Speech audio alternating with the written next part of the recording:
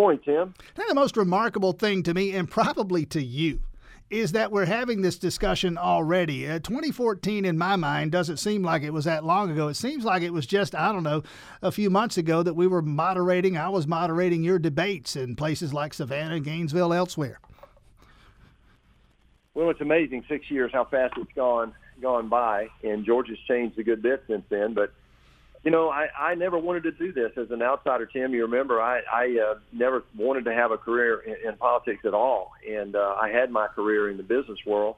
I just felt compelled that the country at that time, back in 13 and 14, was headed in the wrong direction, and I wanted to try to see if I could help change the direction of the country. And I feel like we've done exactly what we said we were going to do, you know, from deepening the port to strengthen our military to getting disaster relief here. We've done pretty much what we told the people of Georgia we would do.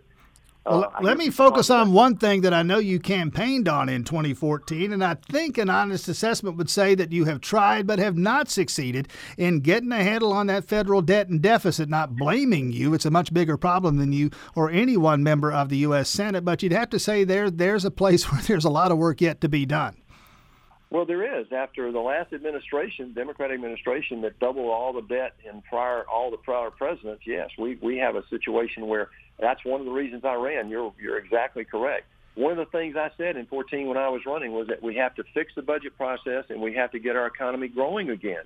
We did both of those. We're working on fixing the budget. We formed a joint select committee, which I actually authored and got it approved, and we worked on that. And we came to some agreements that over time we'll get to change that. But the biggest thing we did was under Donald Trump, Tim, we got the economy growing. We helped 6.5 million people pull themselves out of poverty. And by growing the economy, we lowered the debt curve by $2 trillion prior to COVID. Now, that's the curve. We spend less money today on discretionary spending than we did in 2011. The problem is in our mandatory spending, and we've got to get that under control. And I believe we can and will. It's a long-term project. We are making great strides in trying to get the basic fundamentals in place so we can get at that. We got to get past COVID. We just increased our debt dramatically because of COVID. I made a tough decision. I just felt like we had to do whatever we could to bring help to the people of Georgia, Tim, and frankly, I would do it again. We brought $47 billion, even though my opponent and others opposed it. We brought $15 billion of just PPP that saved 1.5 million jobs in Georgia, Tim. Well, why haven't we been able to do more? You say you'd vote for it again if you had to, if it was an opportunity to. The House, the Senate, the White House, everybody says they want it. Here we are, Election Day. We don't have it. Great question. We have voted several times for an extension of the PPP program. We said when we did it, remember, it's two tranches. We did one at $350 and another one at $310.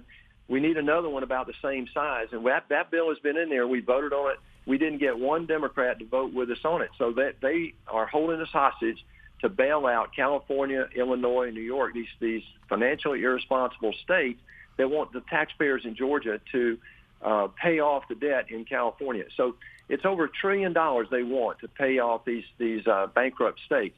And that's been the holdup so far. It turned into partisan politics close into the presidential race. I'm hopeful that right after we get this presidential race out of the way this week, that we'll be able to get that next round of aid out there.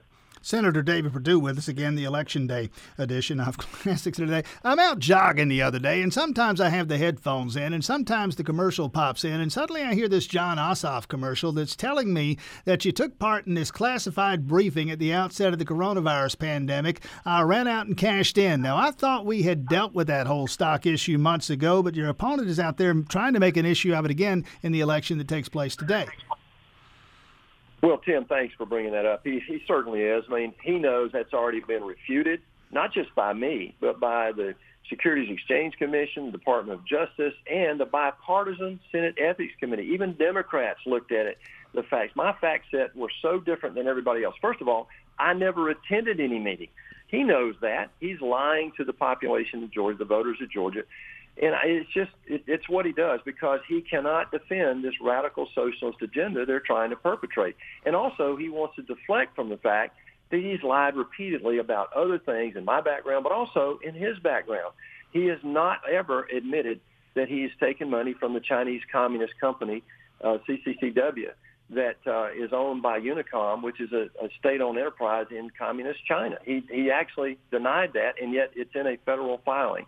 So this is just what happens in politics. It happens on the Democratic side right now because they cannot defend this radical socialist agenda, Tim. Senator David Perdue with us. I don't know what your internal polls are telling you. I just know what we are seeing publicly. There are those who are suggesting that this doesn't end today, the presence of a Libertarian candidate to force this into a runoff. For what it might be worth to you, I'm not buying that wisdom, but there are those who are out there suggesting it. Why do you think it is as close as it appears to be, or do you think it is as close as it appears to be?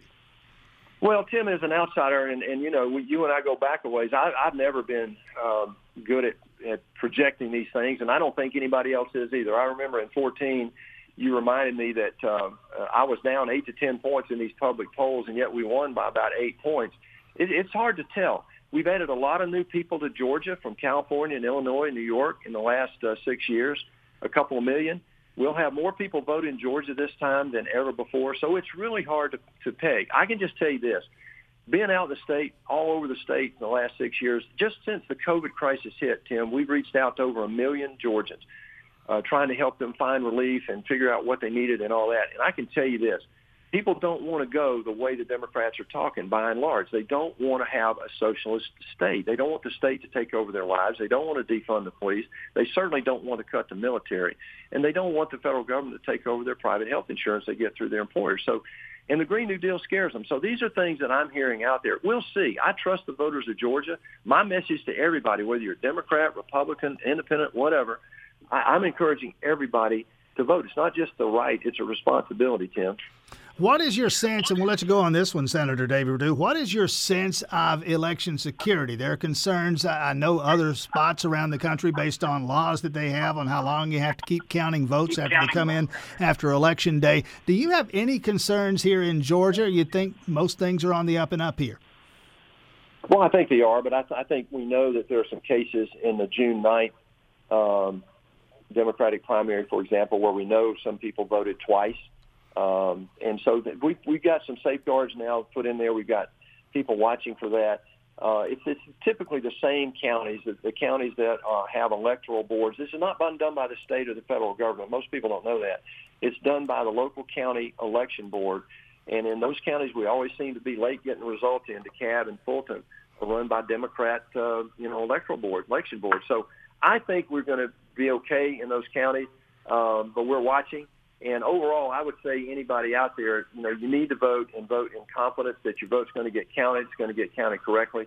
And this idea that we have voter suppression in Georgia is just nonsense, Tim. We have automatic voter registration, and I'm convinced that more people are going to vote this time than ever before in the state. I'm really proud of that. Now, I always say that about the voter suppression thing. If you Republicans are out there trying to suppress the vote, you're doing a lousy job because we have record voter turnout already, and we've just started with Election Day voting. Senator David Perdue, best of luck today. Thanks for your time this morning. Thanks, Tim. Take care.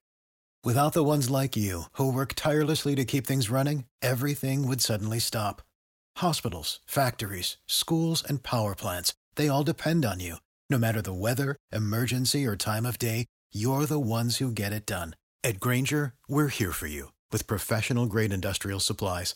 Count on real-time product availability and fast delivery. Call, click Grainger.com, or just stop by. Grainger, for the ones who get it done.